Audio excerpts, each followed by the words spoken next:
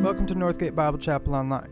Thanks for checking out our podcast, where you can listen to our latest sermons, filled with teaching, encouragement, and hope from God's Word. So whether you're outdoors, in the car, or just poured some coffee, let's dive into today's message.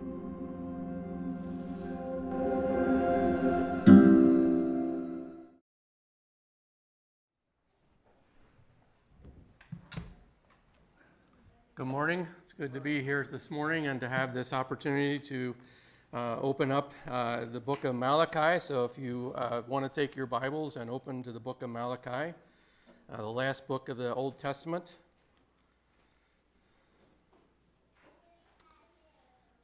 And we'll be covering the first 5 verses. Malachi chapter 1, verses 1 through 5. And so let's just read those verses, and then we'll see what the Lord would have for us this morning. The oracle of the word of the Lord to Israel by Malachi. I have loved you, says the Lord, but you say, how have you loved us? Is not Esau Jacob's brother, declares the Lord? Yet I have loved Jacob, but Esau I have hated. I have laid waste his hill country and left his heritage to the jackals of the desert.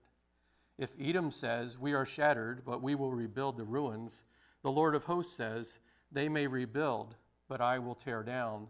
They will be called the wicked country and the people with whom the Lord is angry forever. Your own eyes shall see this, and you shall say, great is the Lord beyond the borders of Israel. Father, this morning as we open your word, we pray that you would speak to our hearts, that we would hear your voice, and that our lives would be changed for your glory. We pray in Jesus' name. Amen. Some years ago, before any of us were around, there was a man who was a pastor, and he wrote a song that we sing called Come Thou Fount. And we know that verse that says, prone to wonder, Lord, I feel it, right? And the story goes, it's an unsubstantiated story. So the story goes that he backslid, and he was just miserable. And he decided that he should travel. That would help his spirits and that sort of thing, and perhaps it would, I don't know. But so he was traveling, and it was back in the days of carriages and such, and he's in this carriage, and there's a young lady sitting across from him, and she's reading this poem that she's found, and she's reading it, and he says to her, I am the man who wrote those words. And how I would long to have that peace again and to have that joy that I had. And she assured him that God had not changed and that he could have that assurance. So I thought about that. I like that story. I don't know if it's true, but it's a fun story, right? And a great story of who God is and how faithful he is. But I thought about that, and I thought, well, there might be some younger people in the audience that might not connect to that. And so I thought, there's a current artist whose name is Zach Williams. Now, Zach Williams grew up in the church. His father was a worship leader. He said that he being Zach, was at church Sunday and Wednesday, every week he was there. And he said that in his testimony that he even went at church camp, he went up front and he dedicated his life to Christ, but he said his heart was not in it. And so as he progressed along and he went into college, he was quite successful at sports and that sort of thing, and he was probably popular because of that. But as he went along, he was going off to college, and he found that he could play the guitar, and so he played the guitar, and he got injured and couldn't play sports. And the next thing that happens in his life is he finds that he started a band, and he's traveling around the country, and he's going across the seas. And along with that, this was not a Christian band, this was a band. And not that all bands are bad, just this wasn't a Christian band, so I'm just saying that. But he also got involved in drugs. And so his life spiraled down, Many things went wrong, which I won't go into all the details of, but you could read that for yourself. But the Lord wasn't done with him, and the Lord pursued him. And through another brother's song, his heart was changed, and he came back to the Lord. And he would say in his testimony that that was the time when there was a heart change in his life, that God changed his life and rescued him and delivered him. So what does that have to do with Malachi? When we look at Malachi in these first 5 verses, Malachi has been given a message, right? He's got a message, and in some versions it will say that it's the burden of the Lord, or the burden of the word of the Lord. Some will say it's an oracle, different ones. But the idea of burden is that this is a weighty message. This isn't just a feel-good message. This is a weighty message. This is something that's really important that the Lord wants Israel to hear, and he's sending Malachi to deliver that message. And so it's a weighty message.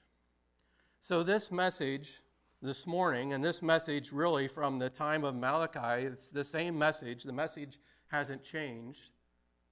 But the message is to the nation of Israel, right? It was delivered to the nation of Israel. This is what, he's going to lay out, this is who you are, this is what you're doing, you need to change.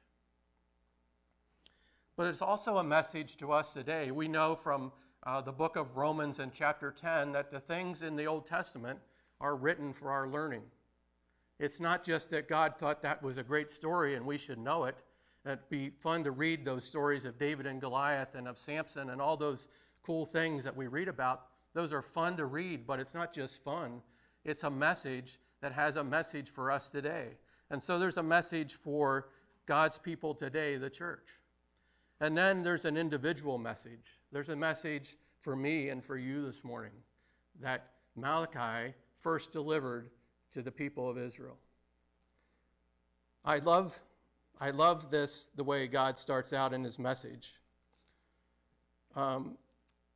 Sometimes when somebody's not doing what we would like them to do, we jump right into, you need to shape up or ship out or whatever, however you phrase that in your family, right? We just jump right into the heart of the problem. Boom, you've got a problem, you got to deal with it. God is really doing that, but he starts off with this reminder of who he is and what his attitude, what his intention, what his desire is for Israel. And the first thing that he says to Israel is, I have loved you. I have loved you. Now that phrase is not all past tense. That's like present tense and going backwards. I have loved you. It's as if I was to say to Beth, if I say I love you, that's present tense, right? I love you right now, I love you. If I say I have loved you, it's going to go backwards. It's going to go back from the time that I say that until, well, we're not eternal, so we don't have a shorter span like this, right? But it's that idea of I have loved you is not all past tense. It's present tense as well. And God says to the children of Israel, he declares and reminds Israel of his love. We remember from last week that Ben was telling us that where is this situated, what's happening, what's the time frame. This is after Ezra and Nehemiah and the revival and the rebuilding of the temple and the wall, and the people were on fire for God and they wanted to do what he said, but as time passed, they became cold and they drifted away because things weren't going the way they thought they should go. God wasn't doing the things that they thought God should do. Their expectation was different than God's plan. And because of that, they drift away from the Lord. And he's going to lay that out for them in the coming verses and chapters of Malachi. And he's going to point out some things that are very clear, like this is what you're doing, and here's where you ought to be. But God reminds them, and if we go back, and he gives an illustration, which we'll get into. He illustrates that love, and we'll get into that. But, God says in Deuteronomy 4, he said that he loved your fathers, and he chose their offspring after them. And then in Deuteronomy 7, he said, it was not because that you were more in number that I chose you, but that because God set his love on you and he chose you. I'd like you to just note those two words that were in both of those verses. One was love and one was chose. God loved and God chose. Now, was it in that order? We're not going to slice and dice that into that. God loved and God chose. God chose and God loved. I think they were simultaneous. And God's going to say to the children of Israel, and he's saying to you and I today, that his love is a faithful love. His love is a forever love. The Hebrews reminds us that the Lord Jesus Christ is the same yesterday, today, and forever. The love of God that was existent from eternity past and is present today will be the same in eternity future. God's love will not change.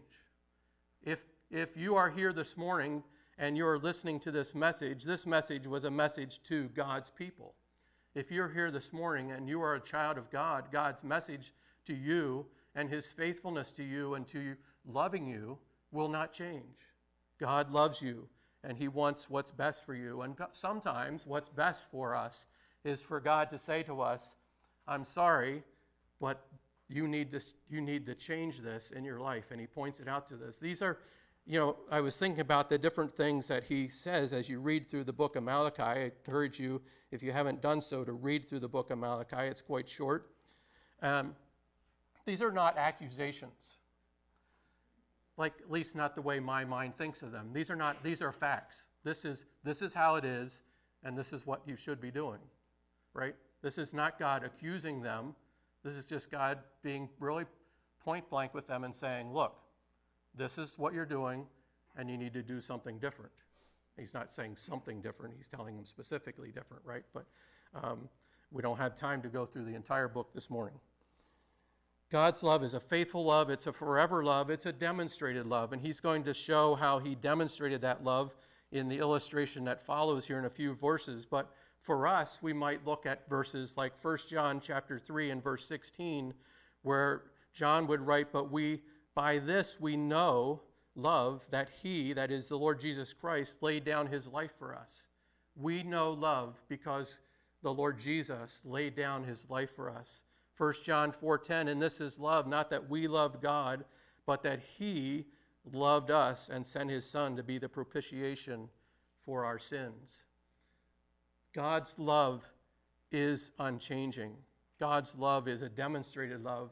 We know from Romans chapter 5 that God demonstrated his love toward us, and that while we were yet sinners, Christ died for us. It's an unconditional love.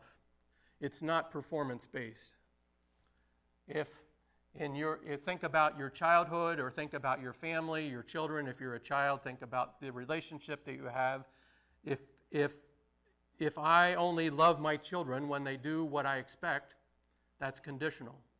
If you're a child and you think your parents only love you when you do what they expect, they might be pleased with you, right? But their love doesn't change. God's love for you and I does not change based upon our behavior. God does not love you more when you're good. He does not love you less when you sin as a child of God. One of the great truths that we need to grasp and really get a hold of is that God loves you and me unconditionally, and he wants us so much to know that we are secure in his love. He wanted Israel to know that, Israel, I understand, I know where you're at, but I want you to know that I love you. I have loved you. C.S. Lewis said this about that. He said, God's love is not dependent on us. The Christian does not think God will love us because we are good, but that God will make us good because he loves us. The Apostle Paul would write in one of his prayers for the Ephesians in chapter 3 of Ephesians, he would write this, so that Christ may dwell in your hearts through faith, that you, being rooted and grounded in love, may have the strength to comprehend with all the saints what is the breadth and length and height and depth, and to know the love of Christ that surpasses knowledge. God's love surpasses knowledge. You and I cannot ever get to the end, to the bottom, to the sides, to the fullness of God's love. It is so great. And Paul says through the Holy Spirit that God desires that we would know as much as our human minds can grasp through the Holy Spirit working in us of the love that he has for us. So we come then to verse 2. God says, I have loved you. And then we come to the first occurrence of that little phrase, but you say. And so this is God saying to them, I have loved you, but this is what you say. Right? So I thought about that, and sometimes in working with people, I found that when you're trying to encourage them in the right behavior, you would do something similar to this. You would say to them, this is what I observe, and this is what's going on. And it can't continue because we need to go in a different direction, right? That's what God's saying to Israel. Israel, I love you. You say, how have you loved us? And the Lord's saying, that can't continue. That can't go on. That's not, and so he's going to illustrate for them what that looks like. But think about Israel in this response. It's the nation of Israel. We know, and even as we read through the book of Malachi, we know that God has a remnant. God always has a faithful remnant. Remember Elijah, right? Elijah thought he was the last guy standing. And the Lord said, I think it was 7,000 that had not bowed the knee to Baal. God always has a faithful remnant. And so while God's addressing the nation, there are individuals in that nation who are still faithfully following God. But the nation as a whole had walked away from God, had gone there was some aspects that looked kind of like they were following God, but they weren't really following God. They were cold. It kind of reminds me of perhaps it brings up that idea of a rebellious teenager, right? Parents say, you need to do this, and the teenager's like, no, I'm not going to do that. Why am I not going to do that? Because you asked me to. So I'm not going to do that. Now, if you're here today and you're a rebellious teenager, you need to take that up between you and the Lord. If your parents are asking you to do something and you're not doing it, then you should have a conversation with the Lord and see what he expects of you. Because he has an expectation of your behavior, right? But Israel had lost sight of God's love and God's faithfulness. They drifted away. Whether, as they went through life and as they got farther and farther from that time of revival in the nation, they drifted away from the truths of God. The things, they're like, God isn't coming through the way we expected. This isn't how I thought my life was going to look. I don't understand why this is going on. I don't understand why there's still people that are ruling over us that aren't of the nation of Israel. We don't understand these things. And so they drifted away, and they got themselves into a lot of trouble in that drifting.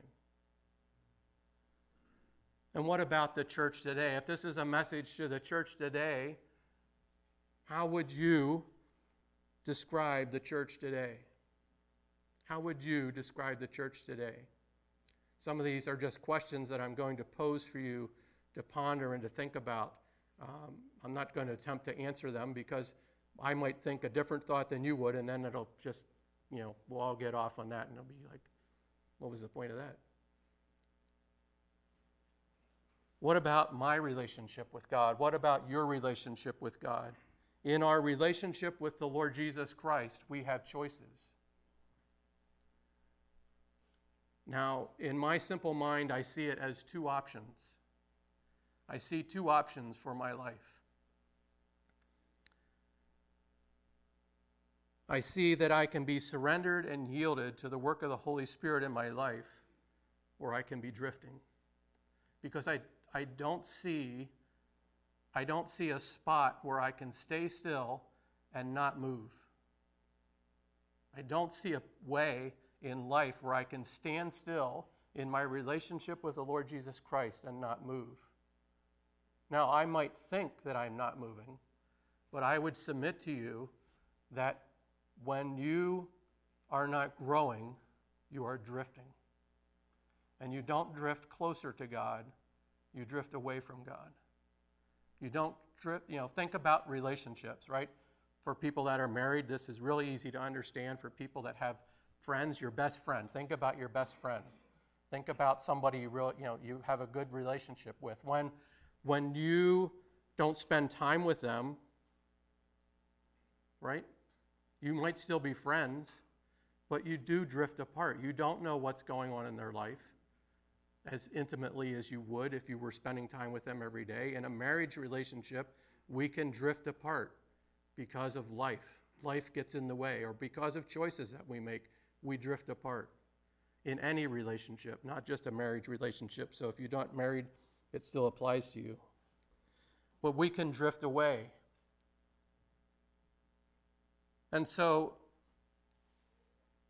when we think about the message that God had for the children of Israel, where he would say, I have loved you, the children of Israel's response is, how have you loved us? If the Lord Jesus Christ was to sit down beside you this afternoon, whatever you're doing, and say to you, I have loved you, what would your response be? What would you say to the Lord Jesus Christ if he sat next to you or across the table from you and he said, I have loved you? What would your response be?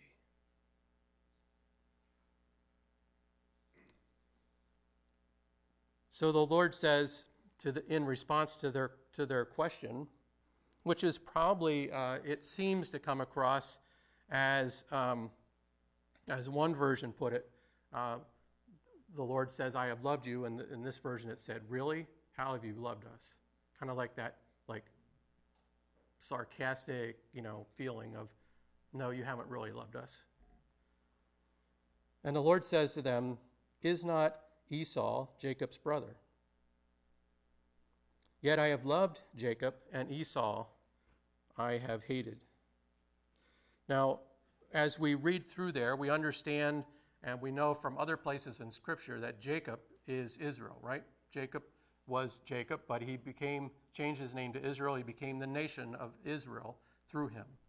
In Esau from him came the nation of Edom. So we have, because God's dealing at a national level in this communication right now, we have these two nations, Israel and Edom. And God says, look, all the people of Israel knew the story of Jacob and Esau, right? They all knew it. There was not even the ones that kind of goofed off during Sunday school kind of feeling, right? Like they may hadn't have Sunday school like we would think of it, but there was a time when they were being taught. They weren't paying attention. They all knew the story. They all knew the story of Jacob and Esau. They knew where they came from. It was very important to them where they came from. And God says, let me take you back to Jacob and Esau. Jacob and Esau, who it was prophesied that the older would serve the younger before they were born. And they come out of the womb, and it seems like even as you read that story that they were struggling. There was a struggle going on with them from the beginning. The fact that their mother was like, what's wrong with me? What's going on? And the Lord's like, well, here's what's going on. There's going to be this struggle, and the older one's going to serve the younger one, and they're kind of starting that early, But he says something here that's really takes us back, perhaps, when he says, I have loved Jacob, and Esau I have hated. Now he goes on to explain what happened to the land of Edom, how that he laid waste their hill country, and their heritage was given to the jackals of the desert, and that if they tried to rebuild, that he would just wipe it out. And if you go back and look at history, and if you read the book of Obadiah, that's back close to Jonah, right? If you read the book of Obadiah, it talks all about what's going to happen to Edom And the Lord says, this is why this is going to happen, because Edom, when your brother Israel was in trouble, you were like one of those that was attacking them. You didn't help. You stood by and watched. In fact, Edom was often an adversary of Israel. And so Edom goes off on their own, right? They go off and they follow that path of always making a choice against God.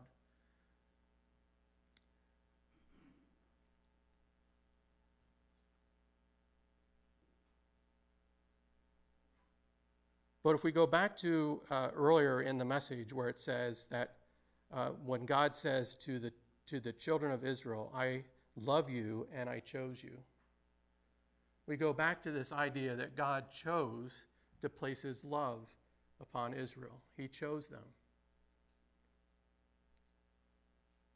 And he says about Esau, Esau I have hated. Now, those are difficult things for us to wrap our mind around.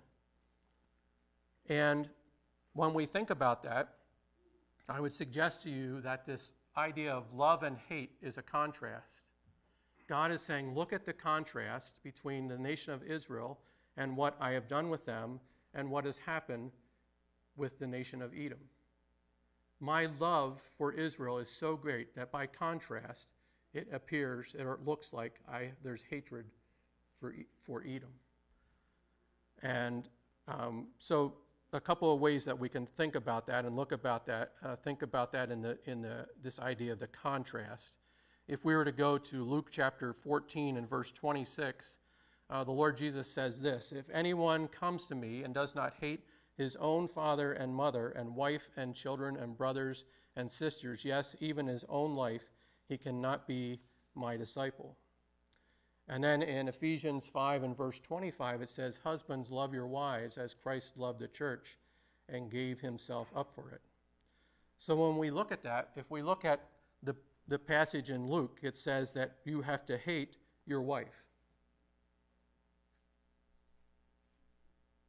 Does God want you to hate your wife? Well, that seems somewhat contradictory to Ephesians 5. And so then we see this idea of contrast, that the contrast is that the love for the Lord Jesus is so great that by every other love in our life, it ought to appear as hatred. Not in our actions.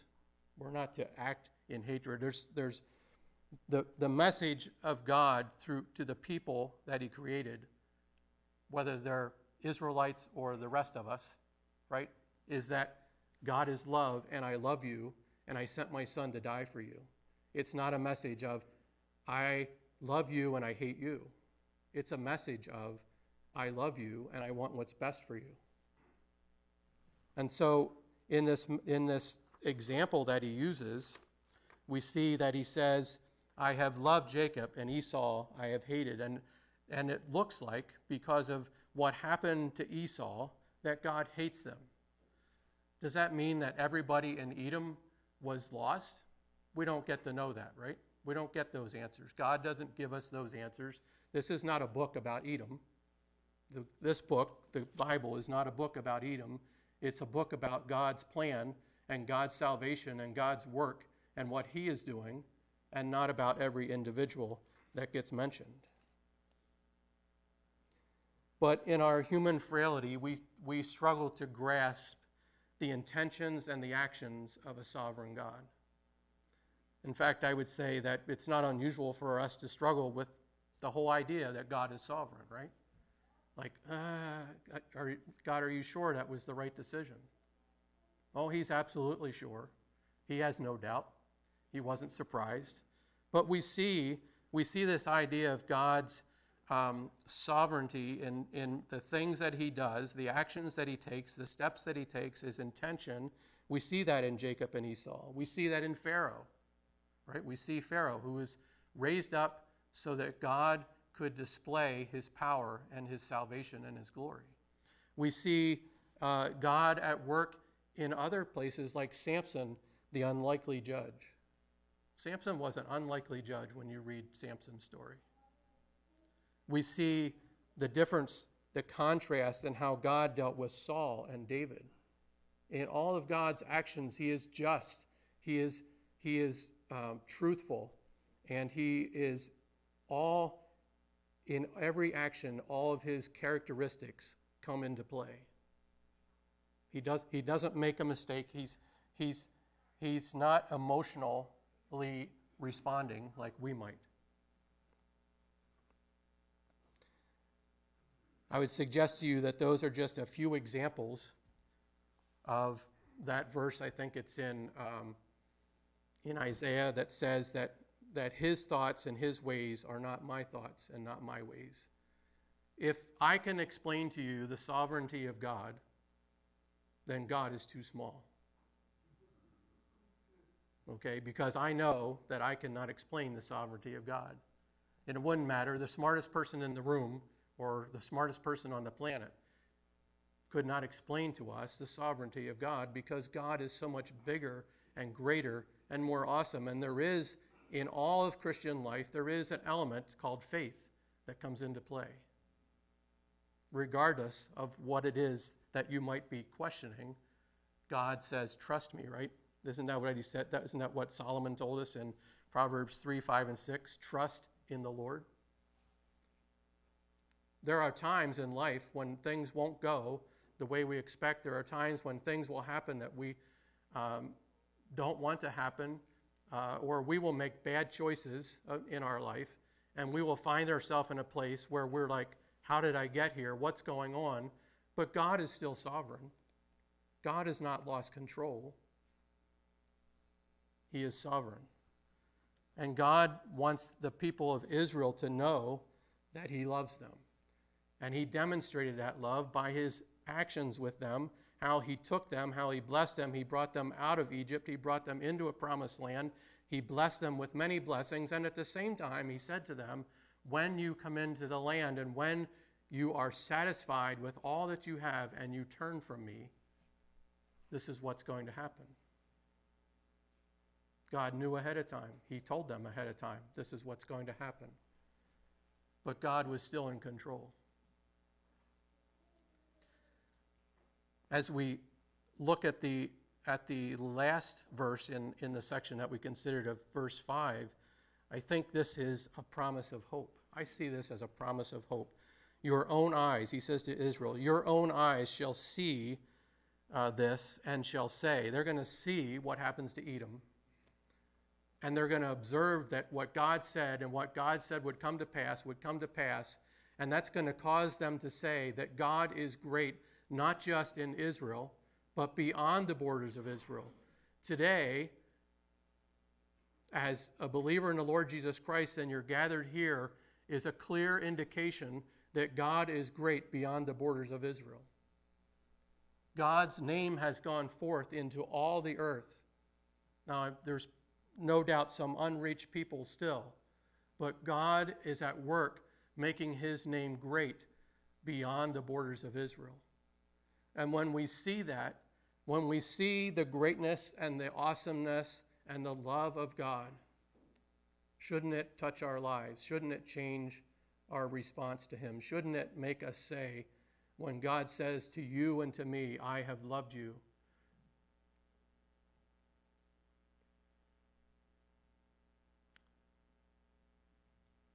shouldn't we fall before him in humbleness, with thankful hearts of the gratitude that God redeemed us, that he called us, that we are his children? I realize that we have difficulties in life.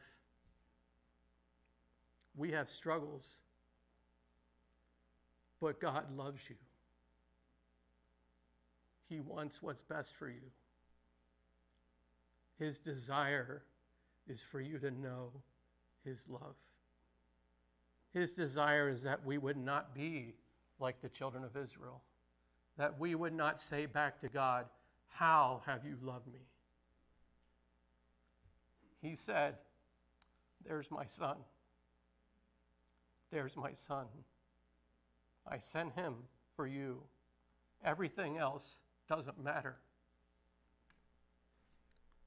Nothing else matters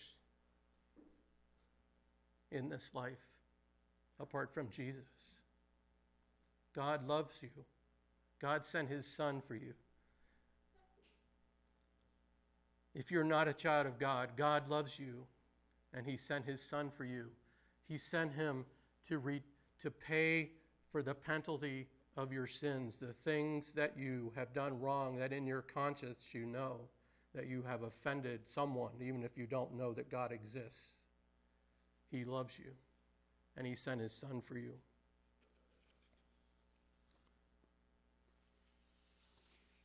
I'd like to close with these words from a song called The Heart of God. It goes like this: I know that you're hurting. I can see it in your eyes. So pull back the curtains and take off your disguise. Whoever told you you ain't worth the fight, the cross tells a story that'll change your mind. 'Cause there's only love in the heart of God, no room for shame in his open arms. There's beauty for ashes, so come as you are. There's only love in the heart of God. Come, prodigal children, it's never too late. Run home to the Father, let him clothe you with grace. And bury your burdens, break free from your fears, step out of the shadows. There's no judgment here. There's only love in the heart of God, no room for shame in his open arms. There's beauty from ashes, so come as you are. There's only love in the heart of God. Father, this morning, as we consider your people Israel, and as we think about these facts, these truths that you brought to them, then you would say to them, I have loved you. And they would respond with wayward hearts and say, how have you loved us?